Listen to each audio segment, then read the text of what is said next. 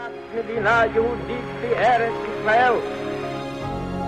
date which will live in infamy. Both of those projects, initiatives, got off the ground because of the Ger Rebbe. For the 11 Olympic team members slain in West Germany, the Olympic Games... Zugerecht waren Brüder in Amerika. Schon 1000 Shabbos at the Skitzal. Out of the 24 who were killed were Americans who had come to learn in Hebron. I say 1 million Jewish children who were made to be cut loose.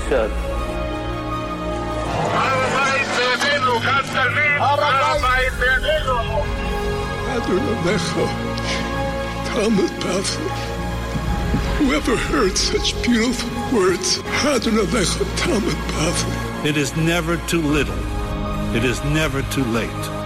And it is never enough. Jewish History Soundbites, bringing alive the world of our glorious past. Here is our host, live from Jerusalem, Jewish historian and tour guide Yehudi Geber with Jewish History Soundbites, and this episode, Chabad and Zionism Part 2, has been generously sponsored and dedicated to all of the Rebbe's Shluchim around the world.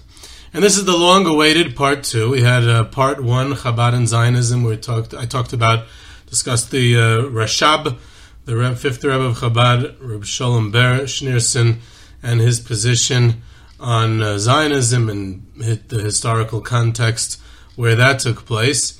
And I left off pretty much with the Rashab. I didn't have a chance to get to his son and successor, Rabbi Yosef Yitzchak Schneerson, the Rayatz, or as is known as the Frierdiker Rebbe, the previous Rebbe, and of course his son-in-law, the next Rebbe, Rabbi Nachum Mendel Schneerson. And the goals of today is to pretty much pick up from where we left off last time and cover how throughout the last century the story of the relationship between Chabad Lubavitch and the Zionist movement, which of course it becomes even more interesting once the State of Israel is founded in 1948. So I got to be extremely careful because after Part 1, where Part 2 was anticipated at the end of Part 1, it was like borderline death threats what I got. Like, you better do this correctly, and you better use these sources, and it was all kinds of exciting emails that I got like that. So, before I start, I want to emphasize to all those, just for my safety, I want to emphasize that this podcast, Jewish History Soundbites, is not about Jewish philosophy. It's not even about Torah philosophy or Hasidic philosophy. In fact, I do my best to not have any Torah on here altogether. Sometimes it slips in just because I love Torah so much.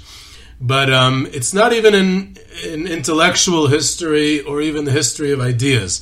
I focus on social history, the history of people, of society, of communities, of places, of events, and I do my utmost to stay away from deeper ideas that I don't profess to understand. So this presents a challenge for an episode such as this, which is ostensibly about ideas and philosophy and not about people and places, because the expectation over here is to delve into the ideas and explanations, which I'm not the best suited to, and quite frankly also not inclined to, even if I was. So what I'm going to do is attempt to maintain a fine balance to describe the historical process, the people involved, some stories that are interesting along the way, the context surrounding it, and I'll, of course, also touch on some of the underlying themes because that's unavoidable. So that's how I'm going to approach it, and I hope that finds favor in the ears of the listeners. I got loads of valuable feedback after Part 1 from many listeners, and several of them, I want to point them out specifically, although I presume, it seemed that they presume to remain anonymous, although I'd love to thank them by name publicly, but they're dedicated and knowledgeable listeners were kind enough to share very important sources related to this subject, and this is actually Part 2 is one of the only times in which the majority of the sources which I utilized in the preparation of this episode, the bulk of which came from listeners who graciously and voluntarily shared the information and sources. I'd like to thank all of the ones who did so and really appreciate it, and it says a lot about the listeners and the community of Jewish History Soundbites that not only their knowledge level, but also their willingness to share that knowledge and point to the sources. So this is really a collaborative effort of several very knowledgeable and dedicated listeners and myself. So it's really nice. Thank you. Some of them I've corresponded with many times in the past. Another one I was corresponding with has written extensively on this subject specifically, Chabad and Zionism, and is even considered something of a worldwide expert in this regard. And in his great modesty, did not even tell me that. I only discovered it over the course of my research. So this has been a very, very gratifying group effort here to produce this episode. Speaking of which, is also the sheer enormity of the sources. And it's typical for Chabad. There's always loads of written material and text. There's sometimes tens of pages long, an endless amount of material. So there's no way, obviously, that I was reading all that. So I have to confess that I did not wade through all of it, but I was able to try to read some of it in depth and word for word, but other ones I just browsed through and whatever caught my eye and perused and skimmed and summarized. Another point is worth noting in this rather long introduction. The claim is made within Chabad until today that the essence of the position formulated by the Rashab in regards to the Zionist movement has not changed throughout history by any of his successors. What did change was external circumstances, and which therefore required different reactions, but the substance essentially remained constant. Others, I understand, disagree with that position. I personally am not taking any sides here. I'm just trying to present how it appears throughout history. So we'll go talk a little bit about go into the Rayatz, the world of the Frierdiker Rebbe, Rabbi Yosef Yitzchak Schneerson. He becomes the 6th Rebbe of Chabad. They're no longer in Lubavitch. His father, the Rashab, passes away at a tremendous time of crisis for Russian Jewry. It's after World War I. It's after the Russian Revolution, the Bolshevik Revolution, and it's the communist takeover of the former Russian Empire, and the Soviet Union is in the process of formation. And therefore, the years of leadership of the Rayatz are marked by instability and crisis and constant migration, escapes, movement. No one in the history of Chabad ever confronted a time of crisis as the Rayatz did. And his leadership is incredible during the 3 decades of his leadership, and this definitely affected his leadership and his positions on various issues. He starts in 1920 in Russia, and he goes from country to country and place to place, some as places that he attempted to settle down, some as just visits, and he ends up finally at the end of his life, the last decade of his life, in New York, in Brooklyn, in the United States, where he passes away in 1950 in a new world, right? In 1948 already there's the State of Israel. It's after the Holocaust. It's after a lot that he has seen and gone through. So he leaves the Soviet Union in 1927. He ends up in Latvia, in Riga. He has a visit to the United States, which is almost a year long, several months long. He has a visit to Eretz Yisrael. He's the only leader of Chabad, only Rebbe of Chabad who ends up visiting Eretz Yisrael at one point, and he settles in Poland, first in Warsaw, and then to a Warsaw suburb, Otwock, right outside the city, where there's a very, very prominent Tomchei Temimim yeshiva until the war breaks out, and shortly after the war breaks out, he's able to make it to the United States, where he settles for the remainder of his life, and eventually in Crown Heights and 770 and Eastern Parkway, and that's the story. The rest is history. There's a period of stability after that. So when the Rayatz visits the land of Israel in 1929, he's all over. He's in Yerushalayim, he's in Hebron, he goes up to Mars and Achpelah. I think I mentioned in another context. He goes up to up north to Tzfas and Tveria. He's meeting people. So supposedly this story took place that he went to a kibbutz. This is this 1929 is already the fourth Aliyah, and the kibbutz movement is already 2 decades old. And the kibbutzim are primarily secular for the most part, and very socialist also. Almost, it's actually one of the only places in the world that there's pure communism, pure communist economy, from each according to his labor to each according to his need, being practiced in a mini, in these communes of where there's a sharing of the wealth, so to speak. So the Frierdiker Rebbe visits a kibbutz and sees the agricultural production, sees how they're developing the land, draining the marshes, and things are blossoming and being produced. And he says to a chassid who's accompanying him, "Are you impressed?" And the chassid is not sure what to say, because he is aware of the Chabad position of the Rebbe's father, the Rashab, and the Rebbe himself, the Rayatz, who continues that, and of this opposition to Zionism and the Zionist movement, especially the secularist elements thereof. So he's not sure what to say, and the Rayatz allegedly says to him, "It's okay. You can say you're impressed because I'm impressed too." So he's impressed, but yet he does not fundamentally change his position, his opposition rather, to Zionism. The Rashab and later the Rayatz had essentially 2 issues with the Zionist movement. Again, this is all pre-state. We're going to get to the founding of the state shortly.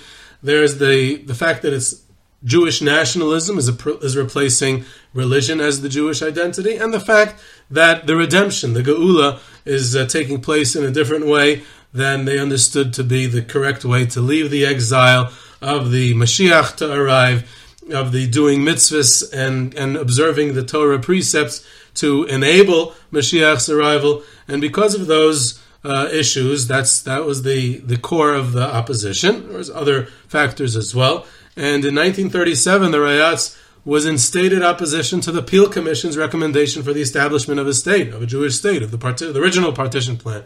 And he had his proxies at the third Knessia Gedalah of Agudas Yisrael in Marienbad that year to lobby to oppose it.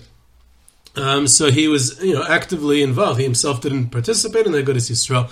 Just as an aside, once I brought that up, the discussion surrounding the support or opposition to the Peel Commission at the third Knessia Gedalah in Marienbad. So I just want to point out that the support or opposition from the Agudas Yisrael was essentially meaningless. The British government and the League of Nations definitely didn't really care what the Agudas Yisrael was deciding at the third Knessia Gedalah in Marienbad, and they even, I'll take a step further, they didn't care. The British didn't care what the Zionist Congress decided. They didn't care what the Arab League decided. The nations of the world, and the British Empire specifically, consistently and always acted out of their own interests, their own colonial interests at any given moment.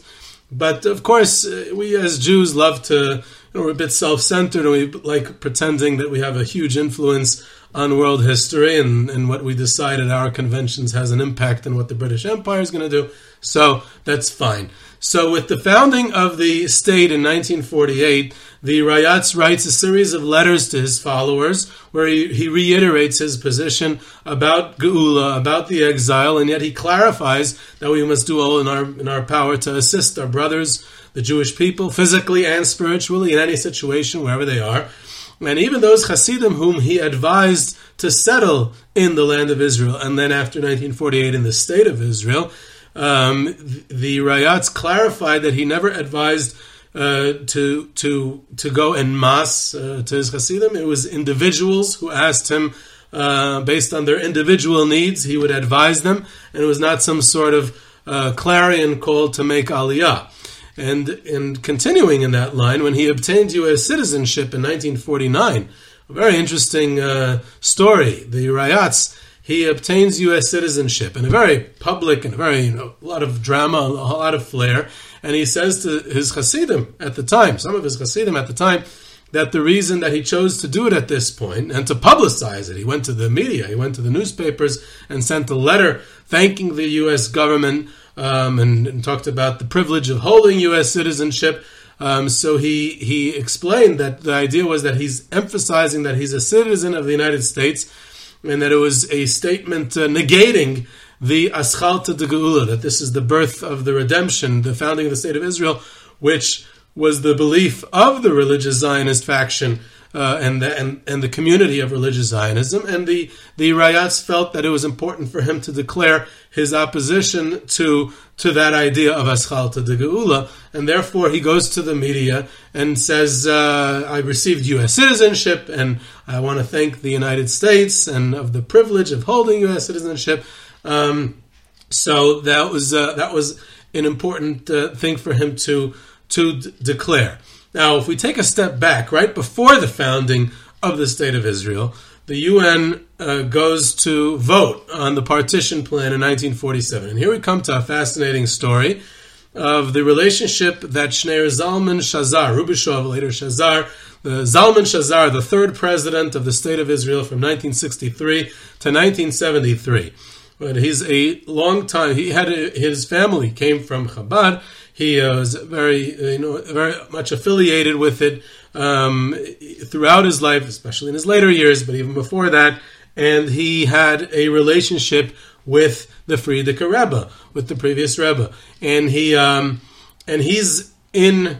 So Shazar attended a Farbrengen in Paris in 1960 in honor of the yahrzeit of the Frierdiker Rebbe. This is 10 years after his passing. The Rayatz passed away in 1950, so this is 1960. So it's before he's president, right? He's only becomes president of the State of Israel in 1963, but he was a diplomat, and he's in France in some sort of official diplomatic position. And he goes to this Farbrengen, and he speaks at the gathering, and he says that he meets the Rayatz for the first time in St. Petersburg in 1910 by the Rabbinical Conference, where the young Rayatz was accompanying his father, the Rashab, and Shazar was in St. Petersburg because he was working on Jewish immigration at that time. A different story, actually a very interesting story. He was affiliated with Baron Hirsch's organization that assisted Jewish immigration from the Russian Empire. Either way, Shazar describes at this gathering how he was in the United States in 1947, in November of 1947, for the UN vote on the partition plan. He was part of Israel's. Well, it wasn't Israel then. It was the Jewish Agency or the Yishuv, their diplomatic team. The morning of the vote, he receives a telephone call in his hotel room from Reb Shmaryo Guraria, the son-in-law of the Rebbe, of the Rayatz. And he asked him, they said that the Rebbe wants to know what's going on, what's happening with the vote. So the Shazar provides the details, and then he says to Guraria, he says to him, we need lots of rachamim, we need lots of mercy, a heavenly mercy. So the Rebbe conveys through Reb Shmaryo Guraria that the Eibishter V'Telfen, Hashem is going to help. And then he requests of Shazar that he call as soon as the vote is in, he contact the Rebbe and let him know the results, which Shazar did. And then he subsequently meets with the Rayatz as well, and many times also, he enjoyed a very warm relationship with the Rebbe afterwards, following the Rayatz's passing in 1950. For many years, every time he came to the United States, he would meet with the Rebbe, and in Israel, he assisted with the establishment of Kfar Chabad, and with the Lubavitch educational institutions in Israel. He participated in Farbrengens regularly. He would go to Kfar Chabad for Yud Tes Kislev, the Farbrengen. He had a very interesting relationship with the Chabad Lubavitch Shazar. So here he's describing that with all the opposition that the Rayatz may have had, but he was very deeply concerned about what was happening with the UN vote, about what was happening with the founding of the State of Israel. And that's a fascinating balance that the Rayatz is able to have at the time. even the founding of Kfar Chabad itself, the fact that the Rayatz initiated that founding, to have this agricultural settlement, which was essentially to help assist Holocaust survivors or Hasidim who had escaped from the Soviet Union and the like, refugees who needed a place to live, who needed a place to go. And here he thought it was a viable option for them to be. So it wasn't seen as some sort of visionary pioneering endeavor, but rather a place of refuge. And Jews need a refuge. And this would be a very practical solution. And in that context, to see how he initiates and then tries to build up the Kfar Chabad in his last years. These positions and actions also are continued later on by the Rebbe, when the Rebbe takes over. By now, it's a period of stability. They're more established in the United States. They're building up their institutions in the United States. He, unlike his father-in-law, doesn't have to escape anywhere. He's not escaping the Soviet Union at this point. When he's Rebbe, I'm talking about. He's stable. He literally doesn't go anywhere. He doesn't travel. He never visited Israel or anywhere else for that matter as Rebbe. When Israeli politicians meet with him, they're coming to him. They meet with him at 770. So on one hand, the Rebbe continues the Rashab and the Rayatz, his father-in-law's tradition of opposition, by not recognizing the Eschalta de Geula, by being opposed to the very idea of Eschalta de Geula, that it's the beginning of the dawn of the redemption. It's not the dawn of the redemption in his view. Not only that, but the many times he refers to Israel, he never once refers to it as Medinat Yisrael or Medinas Yisrael, however he would pronounce it. He never refers to it that way. The state of Israel. It's never the state of Israel. It's Eretz Yisrael, the land of Israel, because of the former term's affiliation with nationalism, which he continued to oppose. He maintained a correspondence with a Chabad Chassid, Reb Shlomo Yosef Zevin, who was a fascinating personality, and where he clarifies his position on Eschalta de Geula. He wrote in opposition to the ideas of Reb Menachem Mendel Kasher, who wrote extensively on the topic and did support the idea of Eschalta de Geula, that it is the dawn of the redemption, and they maintain this polemical discussion about whether it is or isn't, with the Rebbe, Lubavitch Rebbe, very clearly clarifying his position in opposition to the idea of Eschalta de Geula. So there's actually an interesting reference that the Rebbe refers to the UN vote of 1947, which took place before he became Rebbe. He refers to it as an unprecedented opportunity to observe the Torah and mitzvos with autonomy, with Jewish autonomy, to bring the Geula closer, bring the redemption closer in the land of Israel. So it could have been anywhere. Hashem could have given autonomy to the Jewish people in any country of the world, and he gave the opportunity to have it take place in the land of Israel. He felt that was an opportunity. So yet he was concerned that the country is not run according to the precepts of the Torah, and that's really too bad. And then he says explicitly this. He says, "I don't refer to this as the state of Israel, rather as Eretz Yisrael." And then he's asked by a close chassid of his, whether one should publicize this view and publicize the protest against the idea of Eschalta de Geula and so on and so forth. This opposition, which ostensibly comes from the Rashab and the Rayatz, and now is continuing until this very day, should that be publicized? And the Rebbe answers that the rabbis living in Israel have the responsibility of publicizing these ideas, but not me. Why? Because if I do, then they'll say, there's a rabbi sitting in Brooklyn and expressing opinions about Israel. So that's very interesting. So I'm not a rabbi, but I'm in Israel, so I have a license to say whatever I want, I guess. Either way, no, I'm just kidding around. But anyways, the main thing is that the Rebbe over there, at that point, he says that the main thing is that Jews must seek out and emphasize that which unifies the Jewish people and not what sets it apart.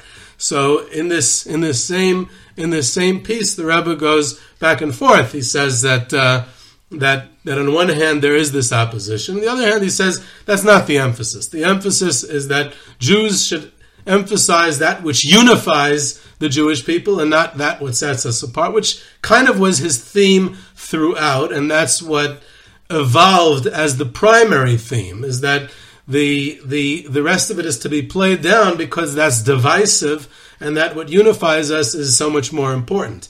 And then he reiterates once again, that it's that the true borders of Israel and Eretz Yisrael are to be found in the Torah.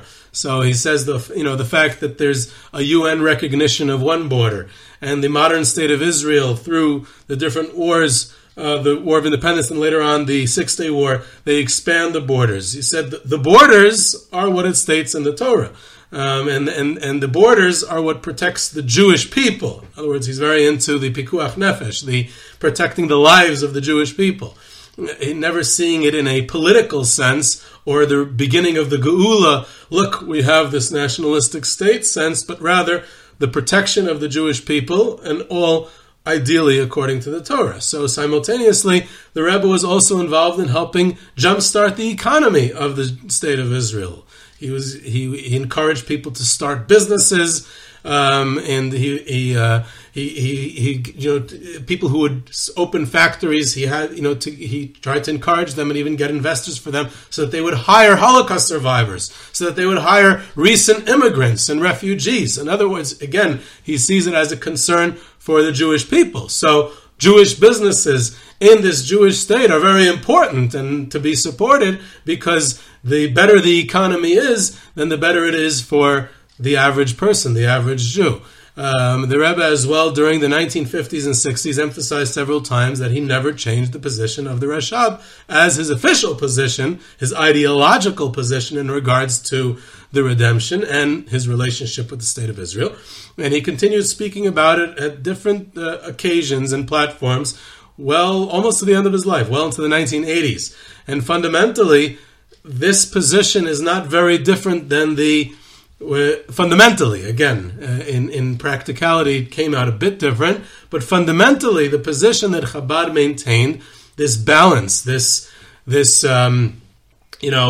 an ideological concern on one hand and the practical application of it on the other, is fundamentally not very different than the mainstream Agudas Yisrael stance, which is Ger and Belz and the Yeshiva world, Lithuanian Torah world position. It's a bit more nuanced in Chabad, and it comes out practically a little bit more nuanced in the fact that there, in the Rebbe's ideas of borders and land that was conquered during that was occupied after the Six-Day War. It also comes out in the active participation in the army, in the military. So there is practical differences, but fundamentally it's not very different than that mainstream position, as opposed to, on one hand, the religious nationalism position, which supports the idea of Eschalta de Geula, on one hand, and the other position of Satmar, the Eida Charedis, Neturei Karta, however you want to term it, of a non-official non-recognition of the institution of the state altogether. So again, Chabad is going to be somewhere in between those two extremes, and that's exactly where the mainstream Agudas Yisrael position was maintained also, but there are even differences between that also. But a fascinating story, which I think brings it out also, is the story of, brings out the nuance, the position of Chabad as far as Zionism and the state of Israel is concerned, is a story surrounding the conversion of Reb Mendel Wächter from Satmar to Chabad, which took place in the late 70s and early 80s, and is a fascinating story, and is not directly related to this subject, but it is somewhat related. And Reb Mendel Wächter, may he live and be well, lives in Kiryat Malachi here in Israel. So his son-in-law is my neighbor and a friend of mine, and he's the Chabad rabbi in my neighborhood, and we enjoy a very good relationship. So he introduced me to the story of his father-in-law, and also to the letter that Rabbi Yael Kahn, a famous legendary Rabbi Yael Kahn, the Chayzer, the one who would review the Torah of the Rebbe for many decades, famous personality, just recently passed away. So Rabbi Yael Kahn was the mentor of Rav Mendel Wachter when he joined the Chabad community, and he wrote a letter to him to clarify Chabad's current position on Zionism. It's a 29-page letter that I have to confess also that I never finished the entire letter, though I made several attempts. But the background of this story gives a lot of context to this whole story of Chabad and Zionism. Basically, Rav Mendel Wachter is born in Hungary to Holocaust survivor parents after the war, and he eventually moves to Canada, where his father was a prominent rabbi, and then he moves to Williamsburg, and he's very prominent in the Satmar community in Williamsburg, and he's the head of a yeshiva there, and he eventually gets exposed to Chabad, and he does this surreptitious conversion where he is somewhat part of Chabad, but he never officially renounces his position in Satmar, and he tries to keep it secret. They find out, and they accuse him of proselytizing. He's missionizing in the Satmar community, which is an unforgivable offense, and he's eventually attacked. A terrible, very sad story. Although the Satmar leadership never condoned the attack, and they protested it after it took place, but it happened, and that caused him to move to Israel. That's why he moved to Kiryat Malachi, where he lives until today. Either way, that's a piece of history also. But either way, Rav Mendel Wachter was confused about Satmar was very anti-Zionist. He knew the Rashab had been anti-Zionist. So what happened? What it seems that Chabad is not enough anti-Zionist as Satmar is. And what happened to the three Shavuos, the three oaths that the Rashab had discussed and that the Satmar Rav discussed extensively, and how come it wasn't utilized within the Chabad community in the 1970s, where he's and that Rabbi Yael Kahn addresses him in this letter, and he discusses how there's Zionism, there's anti-Zionism, and then there's Hasidus, and the idea that in Hasidus, way back from the Baal Shem Tov until through today, that there's godliness everywhere, and if God created something, then there must be a reason for it, and our job is to find its practical use and just utilize the situation, and so on. I'm not going to get into the whole theological discussion. That's not my place. But that's the context where there's this question, and it has to be answered using deep concepts of Hasidus and how we may have an ideological position on one hand, but the practical deviation has to deal with the reality being faced where there's a Jewish community in Israel. There is a state of Israel. Zionism is no longer an ideological movement. It's a sovereign state. So the Rebbe's ideas of Galus, of Geula, of exile, redemption, especially Messianism, and what needs to be done, all sorts of observance of the Torah and mitzvahs in order to hasten the redemption and Mashiach's arrival, were diametrically opposed to the Zionist view, whether it was religious Zionism or not. He felt that the secular Jewish leadership is inherently incorrect because leadership has to derive from the Torah, and even though he recognized that so much good comes from this state and that it is a place of refuge, but that deviation from the Torah is a crucial mistake in his opinion. So the Rebbe also answered the Mihu Yehudi question from Ben Gurion in 1960, when David Ben Gurion sent the question of who is a Jew to the 51 Chachmei Yisrael, the 51 wise men of Israel. So the Rebbe was one of those 51 who was asked, and he answered that it should only be someone who's a Jew is only someone who's a halachic Jew. Unsurprisingly, that was his answer, and he elaborates on conversion laws and how lineage is going to be an issue if we change the definition of who a Jew is, so the recognition that there is a state and dealing with that in a practical sense. The Rebbe also emphasized, like I said earlier, the factor of pikuach nefesh, of protecting Jewish life, which leads him to a somewhat rightist view as far as territorial annexation after the 6 Day War is concerned. and not related to nationalism in a nationalistic sense, but rather in a pikuach nefesh sense of saving Jewish life or protecting Jewish life and similar halachic considerations. And the idea that there's the Jews as a people, as individuals, and there's a love and care and a responsibility towards Jews, to the Jewish people, and not necessarily to the nation or the state. And he also wanted to recognize the fact that there was miracles, there was the fact that there was hashgacha in the state's founding and after the 6-Day War, and what he felt his job was to work to ensure that there would be a higher level of Yiddishkeit by individuals in Israel. There would be a return to Jewish observance, and that's this way that would be playing his part. And the Rebbe felt it would be counterproductive to openly focus on the opposition and how the state was created, and instead he would focus on spreading Yiddishkeit and positivity, on moving forward while promoting Jewish observance. So that was the main idea. So the way I would summarize it is that the shifting positions from before there was a state to after the state was common by many religious leaders and the general religious community as a result of both the Holocaust and the reality of an existing sovereign state of Israel. That was quite common, and in that regard, Chabad is not any different. The second point that I want to bring in summary is Zionism has very little meaning once the state is founded. It becomes the sovereign state of Israel. It's no longer for people outside of Israel, it's still Zionism. But once it is the state of Israel, so it's a practical reality that needs to be dealt with and lived in, and so there's the question now of Israeliness and not really of Zionism, and that becomes a distinction of whether it's inside Israel or outside in the diaspora.